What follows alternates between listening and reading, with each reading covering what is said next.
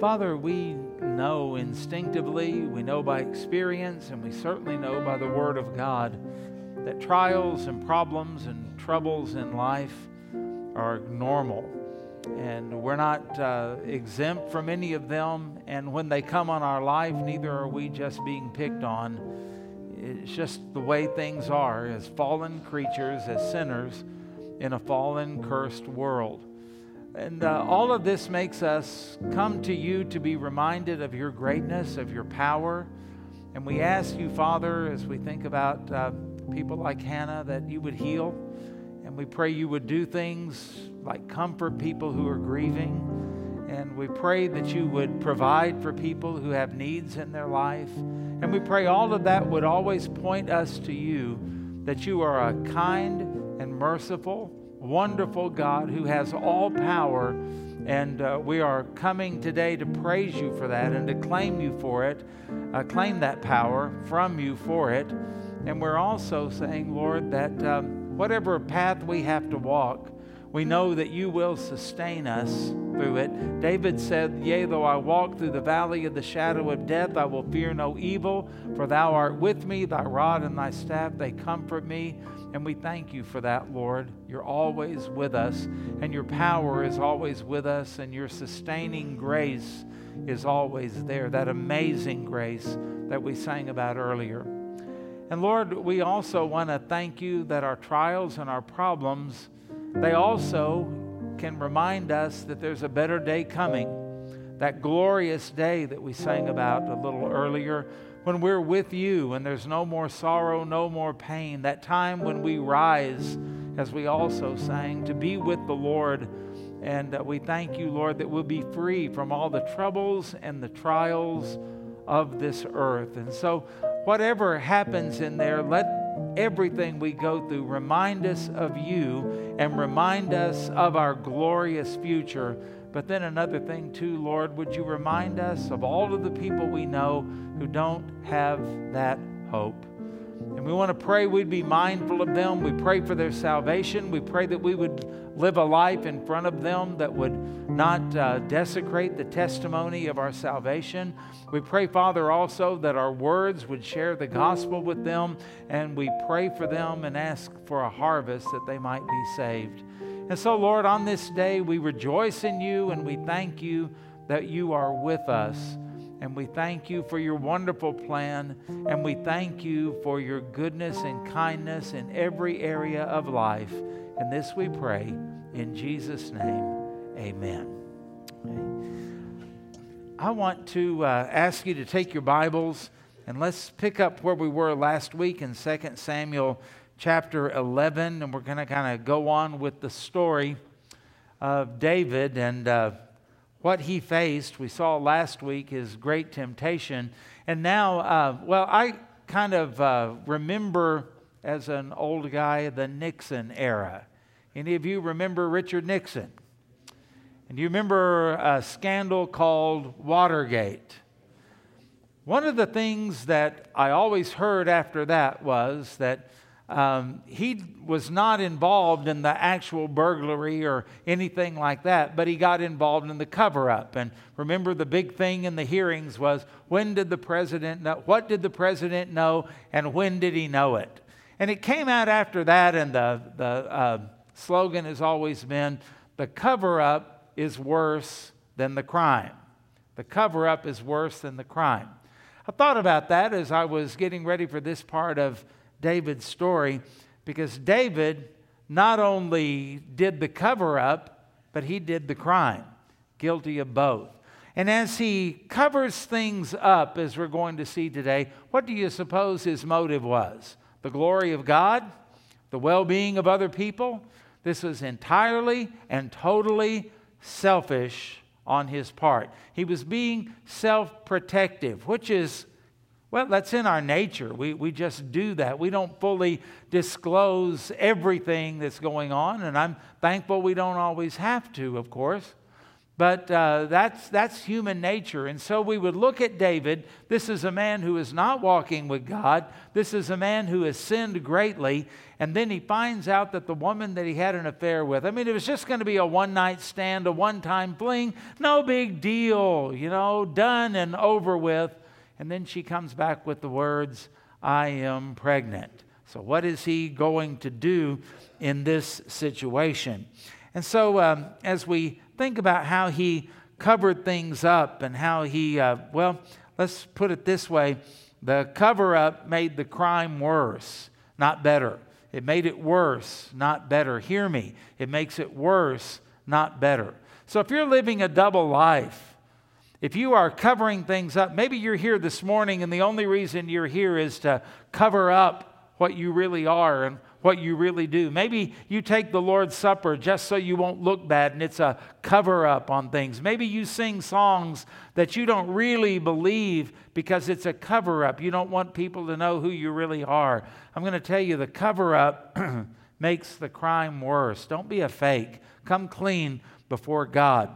One man wrote, listen carefully to this, the temptation arose. A temptation sudden and great. He gives way, meaning David, to the seduction. He calmly descends from his palace with a determination to bring the evil of his heart into action and to perpetuate the crime which the tempter had suggested to him.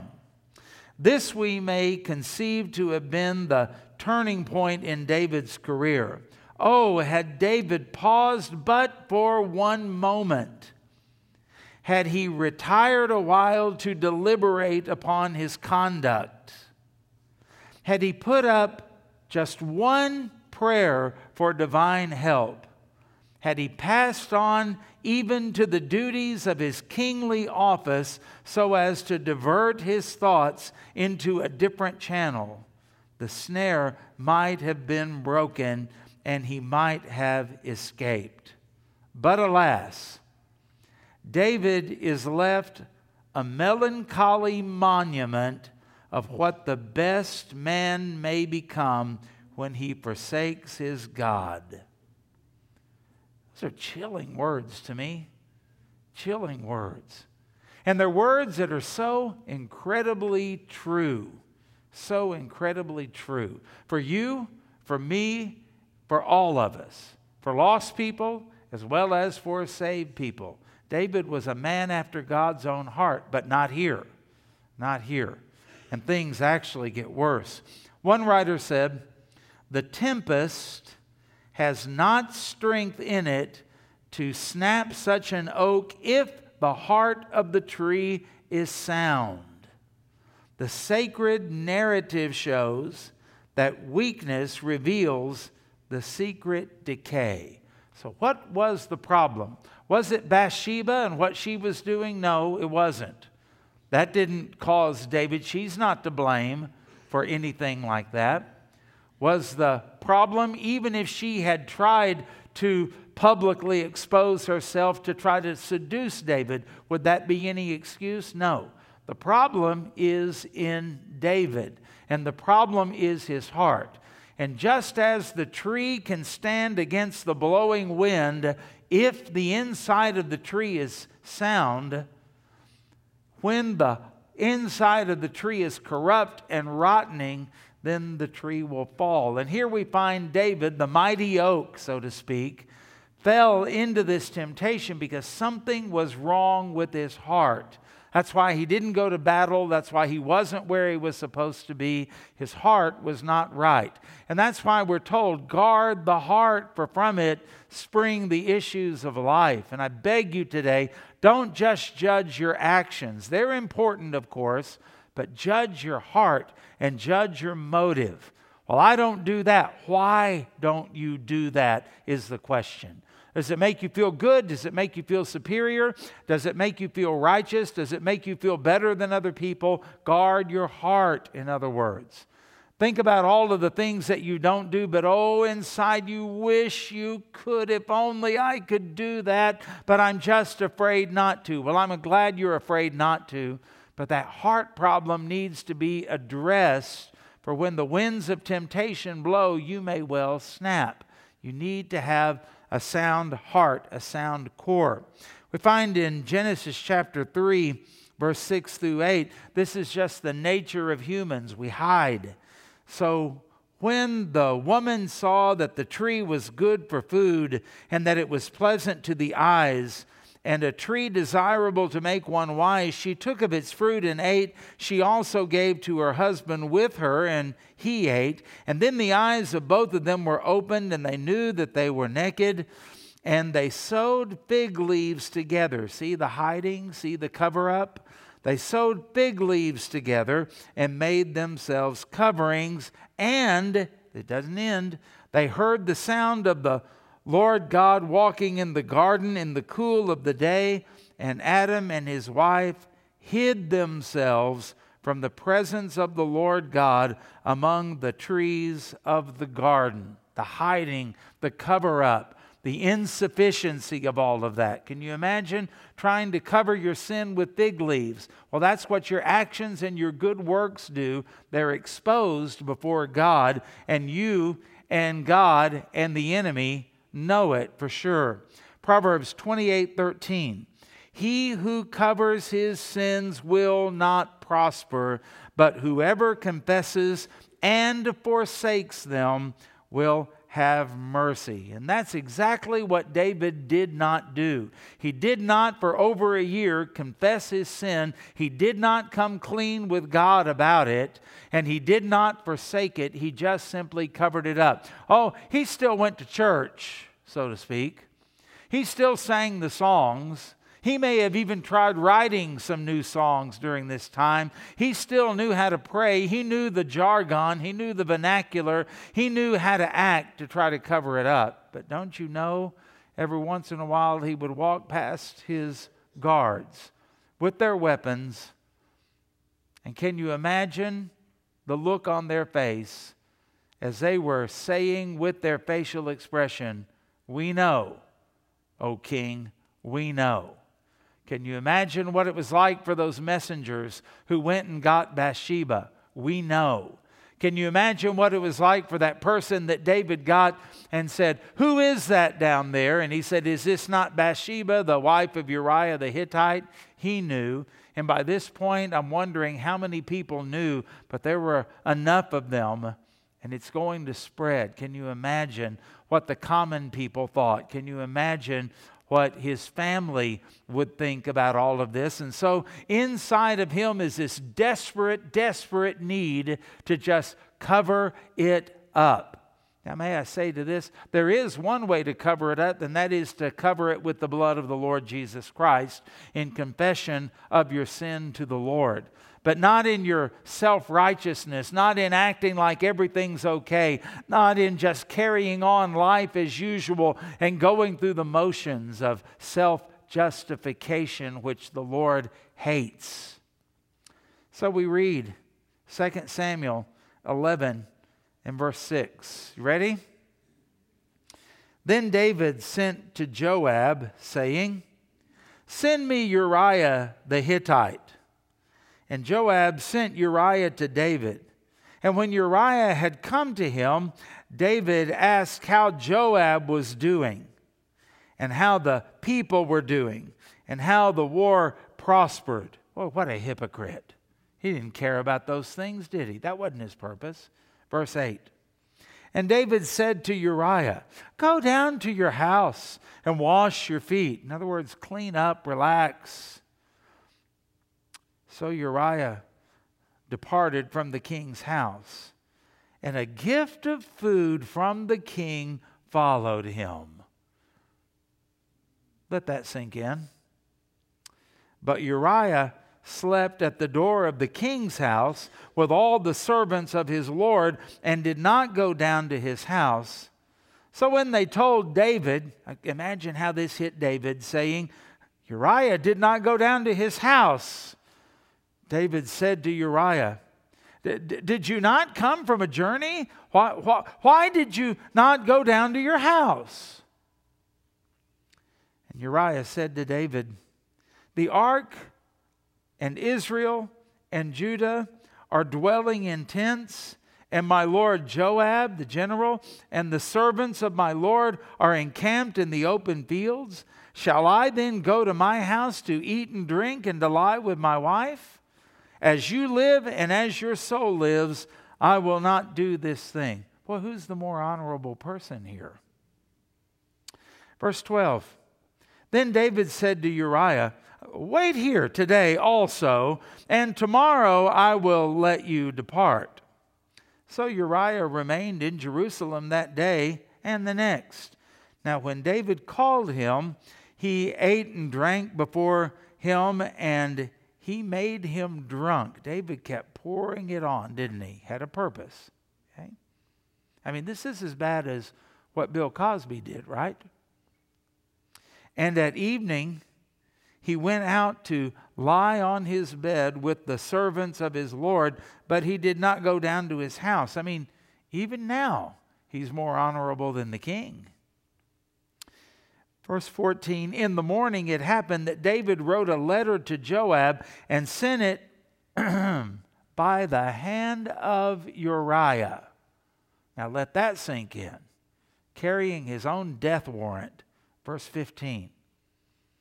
And he wrote in the letter saying, let Uriah in the front of the hottest battle and retreat from him, that he may be struck down and die. So it was, while Joab besieged the city, that he assigned Uriah to a place where he knew there were valiant men, meaning of the enemy. Verse 17, then the men of the city came out and fought with Joab, and some of the people of the servants of David fell, and Uriah the Hittite died also. That's a sad thing.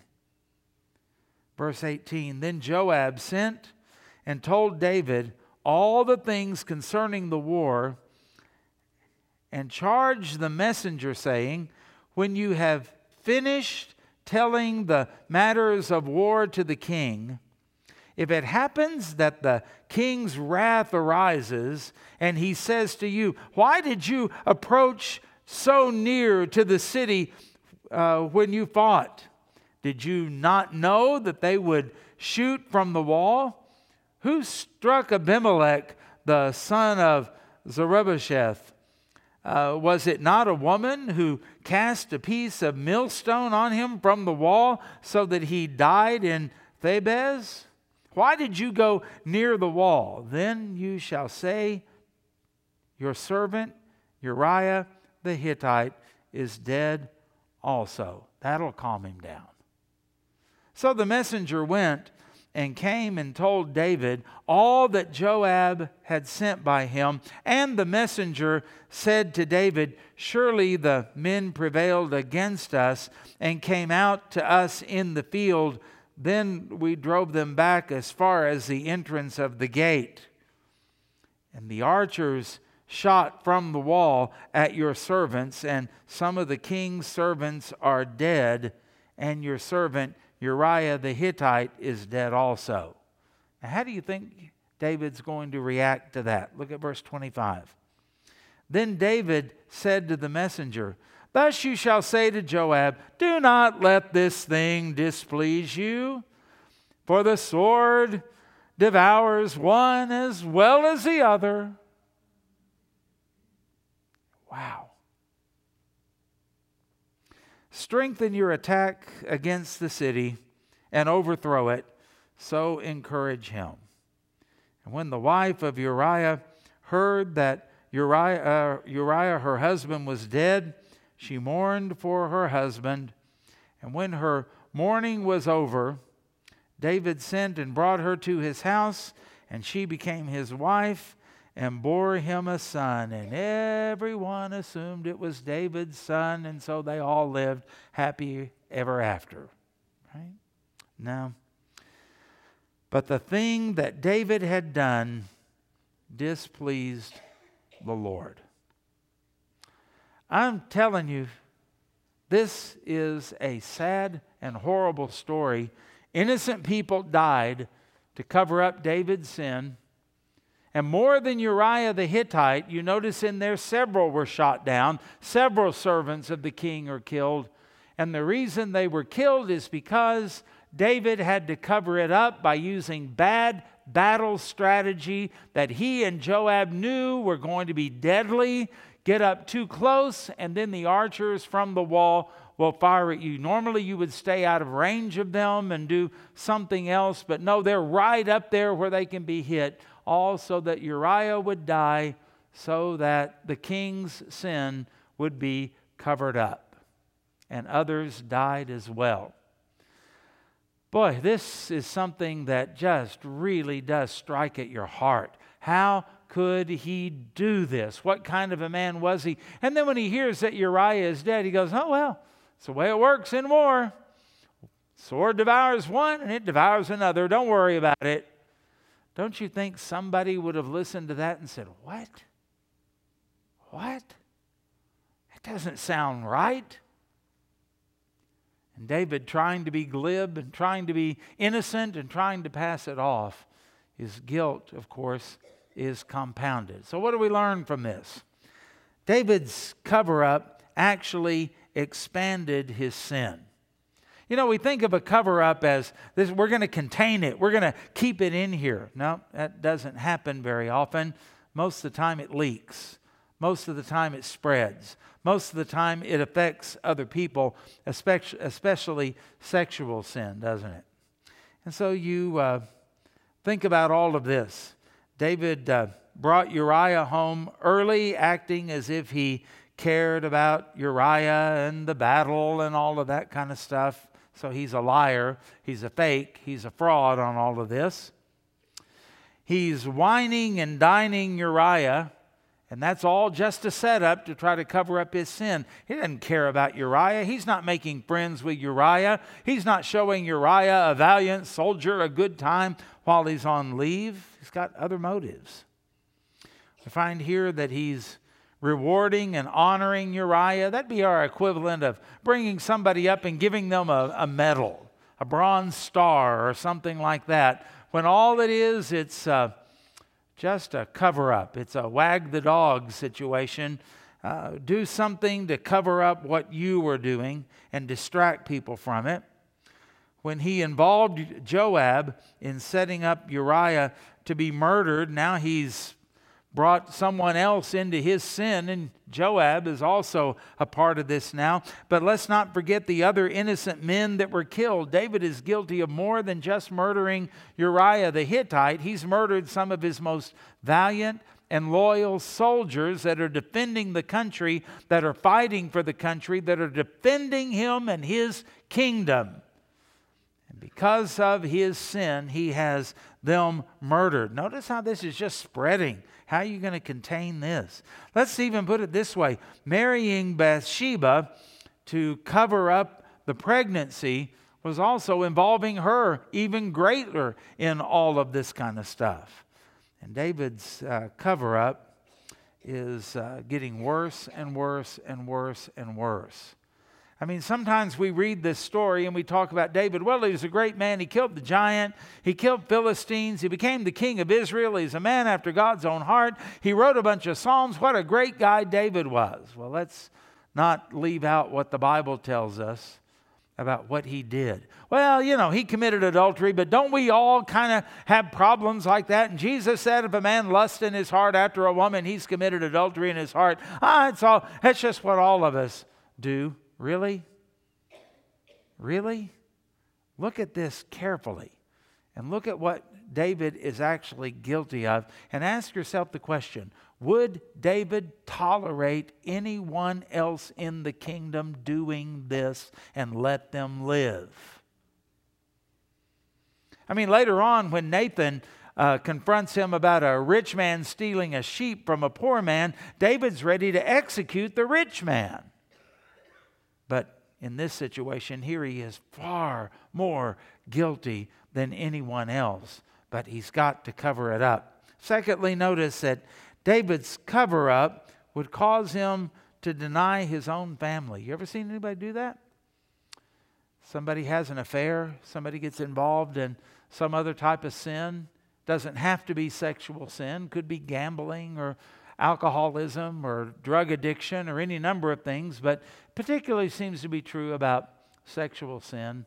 A person that is having an affair is not thinking during that time, I've got a wonderful wife. I've got a wonderful husband. Oh, my kids, they would be so proud if they could see me now and if they could know about this. No, it's something to where you really don't think much about them. It's a completely, totally selfish activity, right? And so here David is.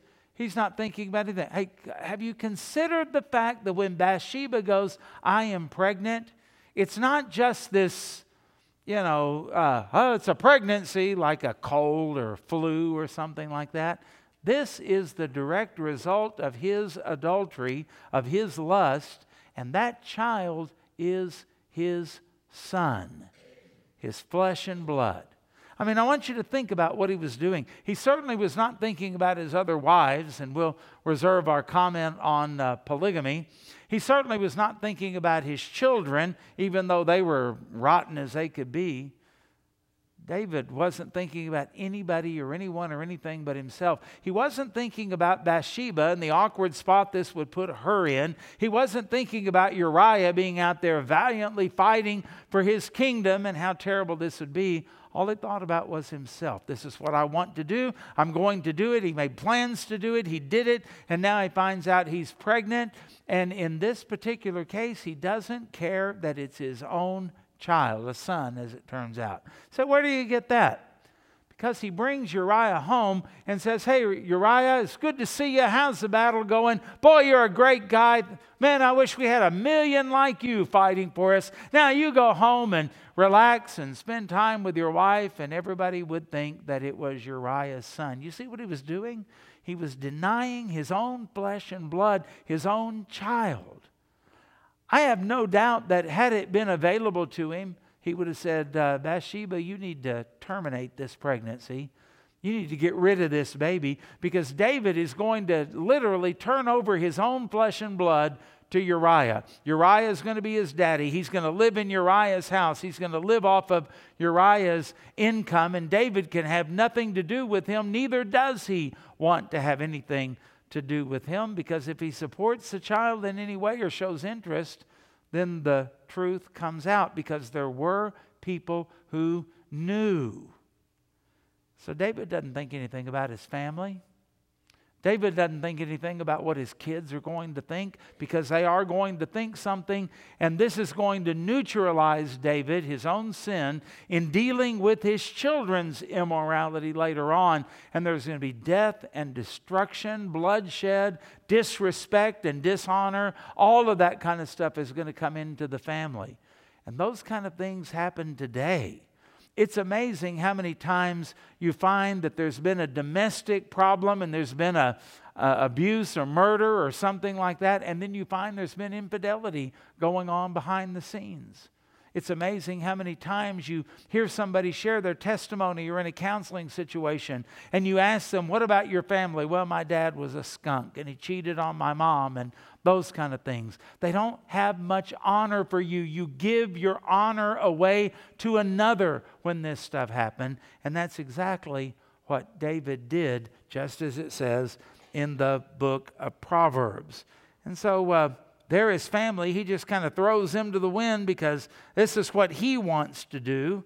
And he's going to cover it up any way that he can. What kind of a father does that? And let's just be honest. When we read about David's life, he wasn't much of a father. He had some problems, and he had a lot of family problems in this, and this didn't help anything at all. We find, thirdly, that his cover-up devalued and betrayed his loyal soldiers in this whole thing too. He didn't value anybody, anything, anyone, anywhere at this point. It was all about him. And can I say this to you? If you're involved in sexual sin, if you're involved in lust, and greed and covetousness, if you're involved in an affair, if you're involved in pornography and all of that, you are one selfish person. You're only thinking about yourself, and your family is in peril. I beg you to repent of that and put it away. God will forgive, and God is able to deliver you. But sometimes the consequences, if they go on and on and on and on and on, the consequences are too difficult to bear. And sin, remember, will take you further than you wanted to go, and it'll cost you more than you wanted to pay, and it'll keep you longer than you ever intended to stay. David is going to go through a year of hell because of all of this, and you can read about it in Psalm 32. And it affected him mentally, it affected him emotionally, it affected him spiritually, of course, and even physically while he kept silent, going through the motions of being a godly king, and all of those things like to have killed him before he finally confessed his sin. It has an effect on all of you. Solomon said, "He who commits adultery loses his own soul." David could say, boy, that's true. It was eating at me like a cancer, and so painful, so painful. Number 3, David's cover-up betrays the innocent here. And when you think about it, those innocent soldiers that died, when you think about the innocent people that were involved in this, like Joab, even though he didn't die, he has to bear this. He has to keep his mouth shut. He has to make sure nothing slips out, because he could be executed for telling this. That's the kind of government they had, and he can't do anything. What about the messengers that went and got Bathsheba? What about all of those people? I mean, this is a horrible thing. Well, what about Uriah's mom? What about his dad? What about his brothers and sisters and his cousins? I mean, they're all there. And think about all of the people that are affected by this. You see, people don't think whenever they get involved in sin that it is not usually just between me and this other person. It spreads, and it affects, and it hurts, and it betrays, and it bothers, and, to use a New Testament word, it stumbles other people. And you know what the Lord said about that. And so we think about his cover-up here. Thus you shall say to Joab, "Do not let this thing displease you, for the sword devours one as well as the other." Well, that inspires a lot of confidence in your king, doesn't it? That makes you want to fight for him. David says that to try to cover up for this situation, but he's basically saying, hey, Joab, you don't really matter all that much either. I mean, que sera, sera. Whatever will be, will be. Swords do that. They kill people. Arrows do that. They kill people. It's just one of those things that kind of happens. And now all of a sudden, David, this man that was a valiant leader of other men, his men are called mighty men, in fact. And now he's just like, oh, well, we can get more where that one came from. That's just what happens. Don't you know that would have been shocking for everyone and not very inspiring to all of his troops and his officials as they wonder, what in the world is happening to David? Can you imagine his demeanor is changed? His outlook is changed. His happiness and joy is gone. What happened to our king, if they didn't know? And someone else is probably more than willing to say, well, you can't tell anybody. But you know that happened. You know that happened. David's living in all of this, but so is everyone else.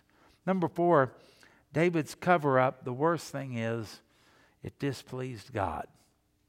And the sweet singer and psalmist of Israel now no longer has the blessing of God. So that in Psalm 51, he desperately cries out, "Do not cast me away from your presence, and take not thy Holy Spirit from me." Terrified. He didn't want to lose his anointing as king that Samuel had given him so many years before. He didn't want to be cast aside like Saul was when the kingdom was ripped away from him. He didn't want to die. He didn't want to be separated from God.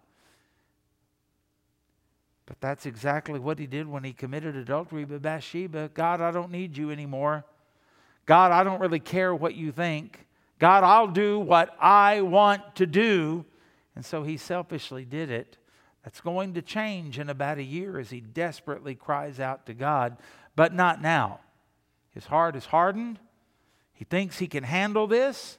He thinks it's going to be okay. He doesn't really care that much about the consequences. And worst of all, the plan seems to be working. You know, sometimes when your plan seems to work the best is when you're in the most danger spiritually. Those times when you've handled something and you held your breath and nothing happened, maybe I got away with that this time. Because you'll probably do it again. And it'll probably be worse. So we look at this and we realize it displeased God. Thomas Manton, a Puritan, wrote, "Sin is an ill guest." Why? For it always sets its lodgings on fire. How would you like to have somebody that needed a place to stay and you said, "Oh, hey, come stay at my place"? And they came and they said, "Oh, this is wonderful." And you fed them. They go, "Oh, the food is just great." And you sat and watched a ball game with them. And they said, "Oh, I haven't watched a ball game in so long. Would you like a snack? Would you like a Coke? Would you? Oh, that would be wonderful. What do you have to sleep in?" "Well, I don't have anything but the clothes on my back." "Hey, why don't you wear a pair of these pajamas over here and then let us wash your clothes. They'll be ready for you in the morning. Take a hot shower back there and then go to sleep and sleep in a nice warm room on a nice soft bed. Oh, you are so kind to me." Only to find out that person, before they left, they set your house on fire and you're scrambling for your life wondering what happened, and you find out that the guest that you treated so well has set your house on fire. How would you like that? And that's what the Puritan was saying. You bring sin into your life as a guest, and you treat it right, you indulge it, you do what it wants to do. And what's the result of it? Not peace, not happiness, not joy, not togetherness, not unity, not good fellowship. It burns the lodging down. It sets you on fire. Sin will take you further than you ever wanted to go. It'll cost you more than you ever intended to pay. And it'll keep you longer than you ever wanted to stay. So you look at David's life and you look at this and you realize, as bad as the sin was with Bathsheba, far better would it have been for David to have run to the tabernacle, fell before the altar and said, "Oh God, I have sinned." Far better for him to admit his sin publicly and deal with the consequences than to do all of this and compound the sin, because the cover-up helped nothing. The cover-up did not protect his reputation. The cover-up did not make him feel better. The cover-up did not preserve his family relationships. The cover-up did absolutely nothing, all of that, except to further disgrace him and cause him to sin in greater ways, so that in Psalm 51 he cries out, "Deliver me from blood guiltiness." What in the world does that mean? It means David was begging not to die because he knew he was worthy of capital punishment. He never intended for that to happen. That night when he went up on the roof, he wasn't planning on that. And when he committed adultery with Bathsheba, he wasn't thinking about the consequences of any of that. And so this is recorded in Holy Scripture to remind us of even what a man of God can do, what you can do, what could happen in your life, what could happen in your family if you're not careful. We used to sing when I was a little kid, "Oh, be careful, little eyes, what you see. Oh, be careful, little eyes, what you see, for the Father up above is looking down in love. So be careful, little eyes, what you see. Oh, that David would have thought of even just that little song. Oh, that you would. Oh, that you would. Because sin, the book of Hebrews says, it refers to Moses, and it talks about the passing pleasures of sin. Very, very temporary, but oh, where it ends up is so incredibly bad, long, and scarring.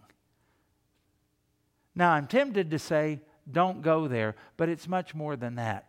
It's this: honor your king, honor your Lord, serve him, and if you're in it, get out and get somebody to help you. I would be happy to help you if you need some help. You may have a trusted friend who walks with God. Just get some help. Confess it before God, forsake it, and get some help so that you can eventually live in freedom.